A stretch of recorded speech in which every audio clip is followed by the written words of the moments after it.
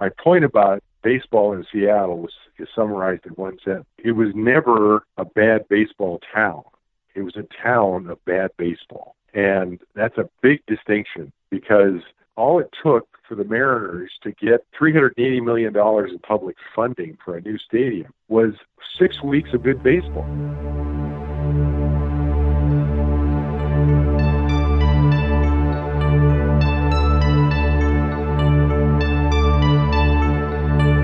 That's sports columnist and author Art Thiel talking about just a little slice of history and the ups and downs of pro baseball in Seattle. Art has been observing and writing about sports in Seattle for many years. Welcome to this edition to Voices of Experience. My name is Paul Casey, your host and producer. Prior to the Seattle Mariners, there was a major league team in Seattle 50 years ago, and their name was the Seattle Pilots. And they played for 1 year, 1969. The Mariners will be honoring the Pilots this Saturday, June 22nd, for Turn Back the Clock Day. The Mariner players will be wearing the home uniforms of the Pilots. Actually, you look at pictures of those uniforms, they look very contemporary and quite appealing even in this day. The tale of the Seattle Pilots is only growing with the passage of time. It was the only team in modern history to again last for 1 year. There was a lot of finger-pointing going on then and now as to why that happened. If you're interested in the story of the Pilots after what you hear today, you can go online and watch an incredible documentary called Seattle Pilots: Short Flight into History. It is produced by Steve Cox and Brad Powers. Now, the state of Washington sued Major League Baseball for allowing the Pilots to move to Milwaukee and become the Brewers, which they still call home. Major League Baseball cut a deal with then Attorney General Slade Gordon that if the state of Washington dropped the lawsuit, they would award Seattle with another team. That's when the Mariners were born. If all this drama wasn't enough, a relief pitcher for the Pilots that year by the name of Jim Bouton wrote a book called Ball 4. It chronicled his experience with the Pilots that year and other memories he had in Major League Baseball. Let me just read something that was said about Ball 4 at the time. Again, it was published in 1970, the year after the Pilots moved. Ball 4 stunned the sports world. The commissioner, executives, and players were shocked. Sports writers called author Jim Bouton a traitor and a social leper. Baseball commissioner Bowie Kuhn tried to force him to declare the book untrue. So if that doesn't pique your interest in wanting to read this book, I don't know what will. Back with my interview with Art Thiel in just a moment. You're listening to Voices of Experience with Paul Casey. Visit voicesofexperience.com and take a 5-minute self-employment quiz. That's voicesofexperience.com. The higher you score on the quiz, the higher your prospects for success. One more time, visit voicesofexperience.com. All one word.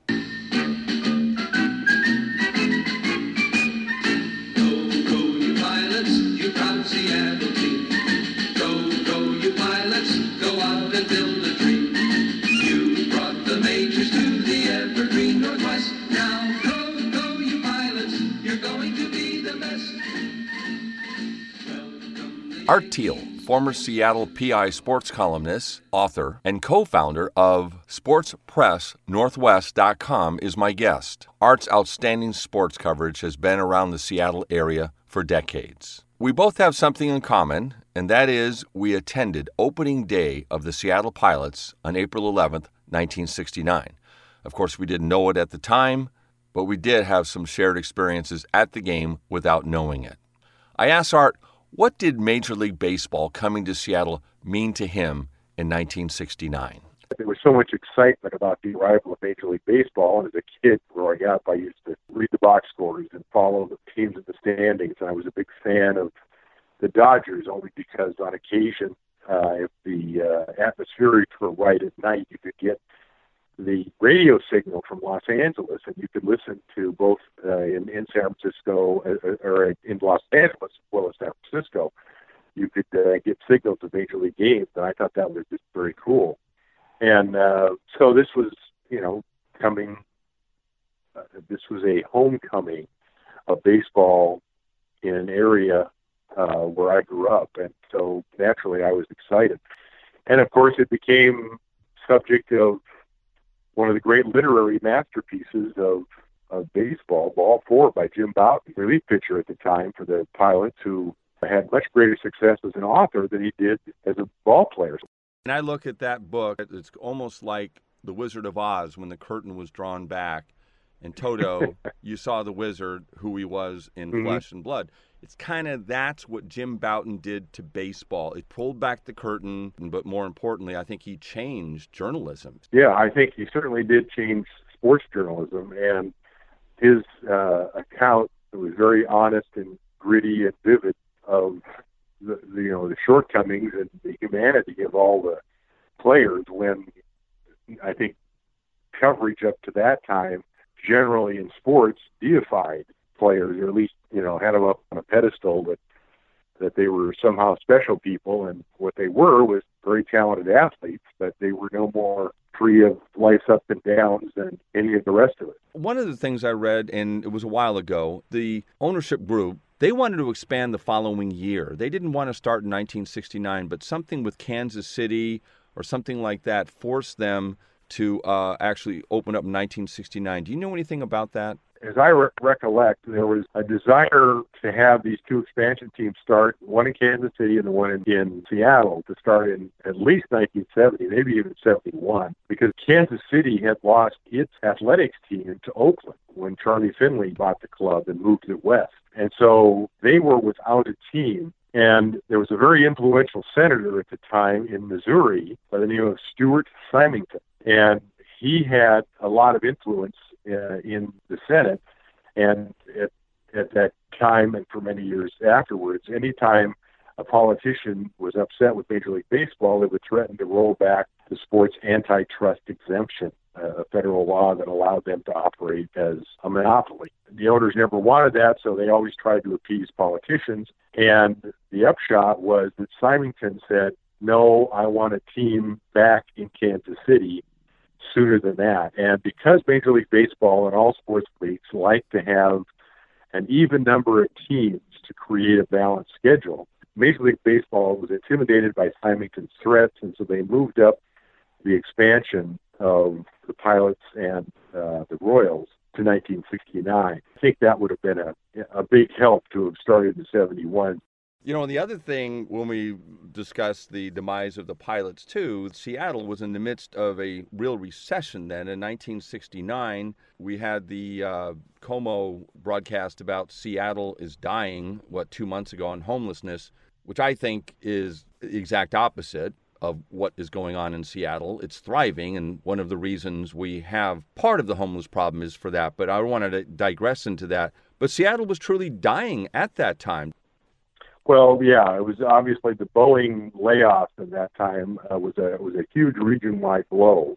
I think the famous billboard in Seattle at the time, where the last person leaving Seattle, please turn out the light. One of the reasons I think Seattle had been successful, and I would agree that Seattle is nowhere near dying, but the Pilots were in that crosshairs at that time of dealing with the setback at Boeing. So, yeah, that was definitely a thumb on the Pilots' turnkey. Lou Piniella was drafted for the Pilots, and in spring training, he didn't, I guess, impress a lot of people. And then from what I saw in the video, Short Flight into History, that Schultz, the manager, thought he was a hothead. They traded him to Kansas City, and he became Rookie of the Year. Yes, he was here. It was just spring training, and I think it was April 1st. He got April 1st of 69, which would have been just a few days before the opener.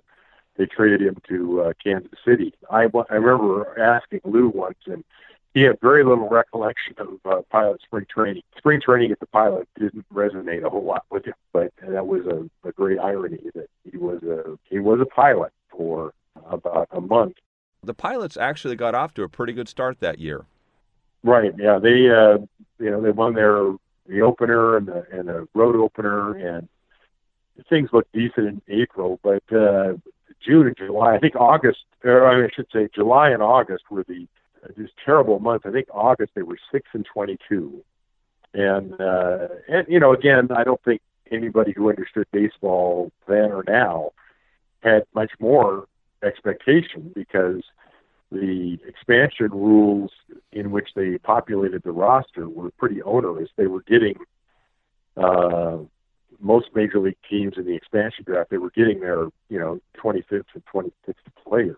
I think they were only like 3 games behind the division lead in July, so it wasn't like it was altogether terrible, but they quickly faded in July and August. When we move now into the Mariners now, they were created by the lawsuit of the Seattle Pilots. It was Slade Gordon, the Attorney General, went to the American League or maybe the Major League. I don't know that much detail about it, but they were suing the American League, and they settled and said, okay, we'll give you the Seattle Mariners if you drop the lawsuit. Is that essentially correct?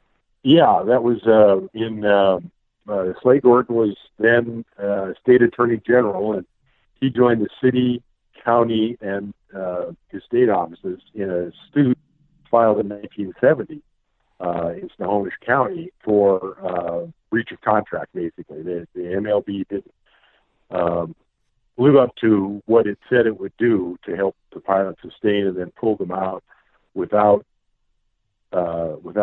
legal justification to move them to Milwaukee, where they were purchased by a used car salesman by the name of Bud Selig, who went on to have some success as MLB commissioner, as well as owning what became the Brewers. But Gordon, it just took so long to get this case to trial. It actually didn't get started until I think 75 or 76, but it quickly became apparent, and Gordon did a masterful job of painting the owners as crooks, lowlifes, and ne'er-do-wells. The MLB sued for a settlement, or pursued a settlement, and got it with the city by granting the franchise. But Gordon's summary was that it was my experience that after dealing with these owners, that if one of them moved into your neighborhood, property values would go down. Ouch. And so they knew, and MLB really knew that they had no shot on this on the relocation of the Pilots. So that's when they successfully, that's when the plaintiffs successfully were awarded the franchise that became the Seattle Mariners. Emmett Watson, the famed columnist at the Seattle PI and later at the Seattle Times, wrote that this is no way to start a ball club unless you want to name this ball club the Seattle Litigants. And that's always stuck with me because it was true that winning a settlement in a lawsuit is not exactly the emotional ringer that you want for the start of a ball club. And the Kingdome did come into existence in 1976, so the franchise would have a much better chance of success in a ballpark that sat 58,000 people. As we know, they struggled mightily. They were the slowest team to 500 of any franchise in the modern history of Major League Sports in North America. It took them 15 years to get to a 500 season, and they seem to be at perpetual jeopardy of moving and repeating the same thing that happened to the Pilots. During the 1995 baseball season with the Mariners, they were really limping along up through the All-Star break. I think they were like 13 and a half games out of first. But Ken Griffey Jr. got hurt, but he came back in late August, and they caught fire, and they played like they never had before. They went on to play the Yankees in the American League playoffs. I think those several weeks saved baseball in Seattle. What are your thoughts on that? Well, yeah, that's a very good possibility that we would not have baseball. But as I wrote in my book, Out of Left Field, which I published in 2002 about the business success of the Mariners, my point about baseball in Seattle is summarized in one sentence. It was never a bad baseball town. It was a town of bad baseball. And that's a big distinction because all it took for the Mariners to get $380 million in public funding for a new stadium was 6 weeks of good baseball. From mid-August of 95, as you mentioned, through September, and then one magical playoff series against the Yankees.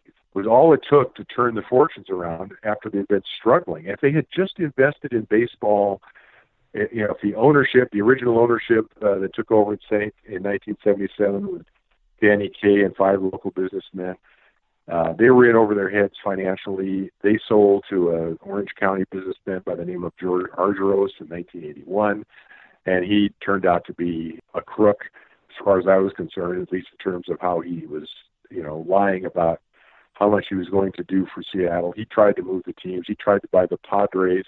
Finally, he sold to Jeff Smulyan, I think in 1989, another out-of-towner who had a broadcasting fortune based in Indianapolis. These successions of out-of-town owners weren't embraced by the local community, nor did the owners make an effort to engage. They always seemed to be looking to relocate the team elsewhere. And again, it was a town of bad baseball, and people didn't respond because the owners didn't invest. And a part of it was the Kingdome, even though the Kingdome saved the franchise by being an adequate place to play, he was also indoors in a place in the world that I think has the best summers. And to watch baseball, you had to go indoors. And I think that was a big impediment to some people. I think winning baseball would have topped that excuse. But as long as you weren't successful, people could use the good weather outdoors as an excuse not to go indoors. And so I couldn't agree with you more. I couldn't agree with you more on that, because I'd be one of those people. I'm a baseball fan, but there were days I'm not going to a game. I just going to be outside, because I agree our summers are wonderful. And it's interesting when you go across the country, when you say you're from Seattle, 99% of the time, it's not like, oh, that's where Microsoft or Starbucks is. Oh, it always rains there. And I'm going, well, no, it really doesn't. But the perception is that it does. And I think baseball thought the same thing, living on the East Coast or something, the people who made the decisions. And I remember them saying, you have to build a dome stadium if you're going to get a franchise. Well, I think there was a collection of thoughts, because, again, this was authorized in 1968.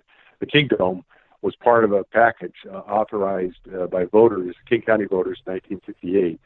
And the community leaders were the ones that decided to make a domed stadium, in part because that's what MLB said, but that's also, housed the NFL Seahawks as well. And so there was a consensus in the community that dovetailed with what the view would have been in Major League and NFL offices at the time, is that Seattle's weather, especially if you're going to use it for an expansion football team in November and December, you needed to be indoors. And, of course, the Houston Astrodome in 1964 was the bell cow for this notion of multi-purpose indoor stadiums, and they didn't have to worry about rain down there. They had to worry about heat. But other domes came over, the Silver Dome in Detroit, and the Metrodome in Minneapolis, and all these indoor stadiums with roofs seemed to be very trendy. And the fact was that the Kingdome was a very successful business enterprise, because they had more than 200 event dates every year of people occupying the place for flat shows, such as the car shows, the boat shows, and outdoor sportsman shows, and concerts. It was a very well utilized public space, because it had a 9-acre roof, keeping the elements out. So that's a very good point. It was a very effective space, and the only money losers the Kingdome ever had were the Mariners and the Seahawks leases. They got sweetheart deals for these pro sports franchises that didn't make the county, the owner of the Kingdome, any money, but they were a big way to attract sports franchises, the national profile that Seattle got from having all these teams.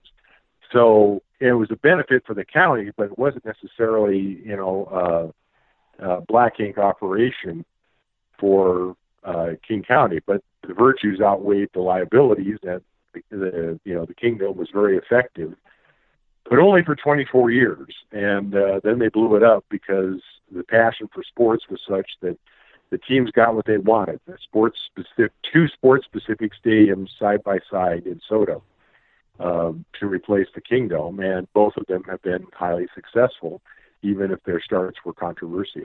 That's Art Thiel, co-founder and columnist for SportsPressNorthwest.com. That's SportsPressNW.com. Also, Art wrote a highly acclaimed book about the history of the Seattle Mariners. It's called Out in Left Field. Another book will be coming out shortly, and he'll be announcing the contents of that in the next month, and I will for sure talk to him about that.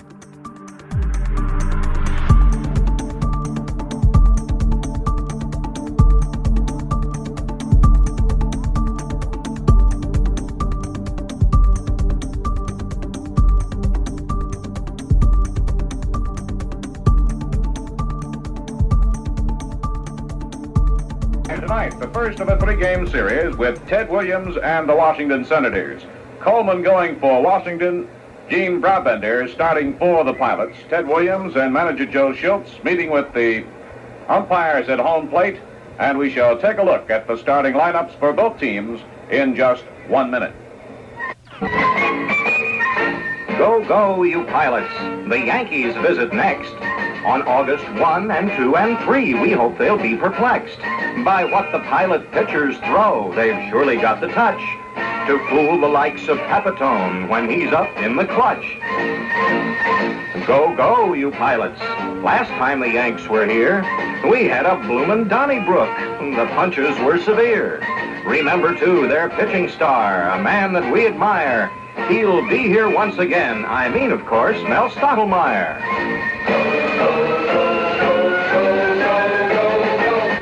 The Yankees are here for their final visit of 1969, Friday, Saturday, and Sunday, August 1st, 2nd, and 3rd. In addition, August 3rd is Bat Day. For ticket information, phone the Pilots at Parkway 58500. Now go, go, you Pilots. You're going to be the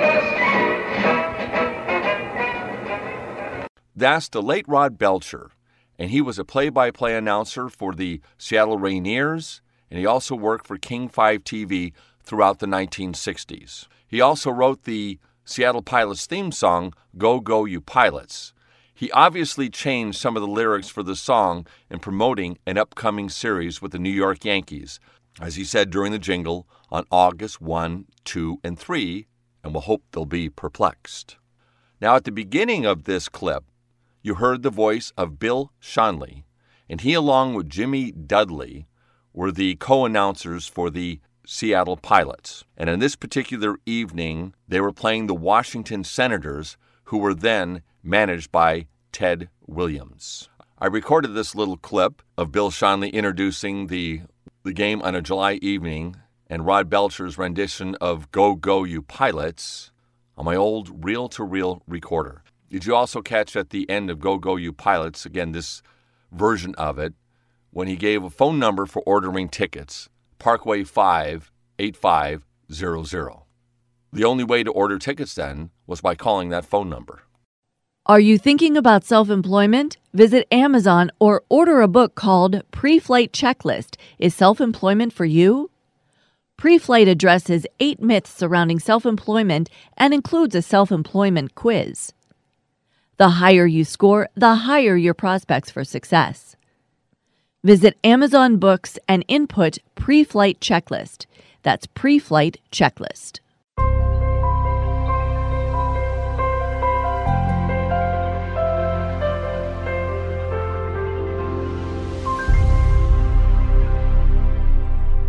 The year was 1969. What else was going on in the country that summer other than the Pilots playing baseball in Seattle? America put the first man on the moon, Neil Armstrong. Charles Manson murdered Sharon Tate and the LaBianca family in Los Angeles, which gripped the country for many years to come. And the Woodstock concert took place in upstate New York. The average ticket price for a Seattle Pilots game, $4.50. Sounds like a good deal, but at the time, it was one of the highest ticket prices in all of Major League Baseball. Just a reminder once again, a great documentary on the Seattle Pilots produced by Steve Cox and Brad Powers. It's called Seattle Pilots, Short Flight into History. I'm going to leave you with Steve Whitaker, who was an outfielder for the Seattle Pilots. He sums up a lot of people's feelings about the Seattle Pilots in their 1 year in Seattle. And then I'll close off with Art Thiel in summarizing the fascination that many of us have with the Seattle Pilots. And finally, there will be one more kind of Halloween rendition of Go Go You Pilots performed by Scott McCaughey and the -5 Young Fresh Fellows. Have a great rest of the week or weekend, and go, go, you pilots. 1 year. You know, we're talking about a major league franchise. I mean, when you think of a franchise, you think of 100 years. You think of the Boston Red Sox, the Chicago Cubs, the New York Yankees. In 1 year, a big league, that happens, that doesn't even happen in the minor leagues. I mean, you don't get a franchise in the minor leagues and you see it gone the next year. I suppose to the same popularity of a misprinted stamp or a misstamped coin, you know, the utter freakiness of the Pilots, a 1 year team. And there was so much goofiness that Boughton immortalized that the team and its image, just the idea of a 1 year team became endearing. Even if you weren't born then, even if you've moved to Seattle only recently, the story of this thing is still fascinating, and it's still, I think, from those people who have been here, who have those memories, there's a certain affection for that period in Seattle sports history. So I think it would be embraced even if you weren't alive or around or aware of the Pilots at the time. I think this part of Seattle's history is worth revisiting. Go, go, you pilots, you proud Seattle team.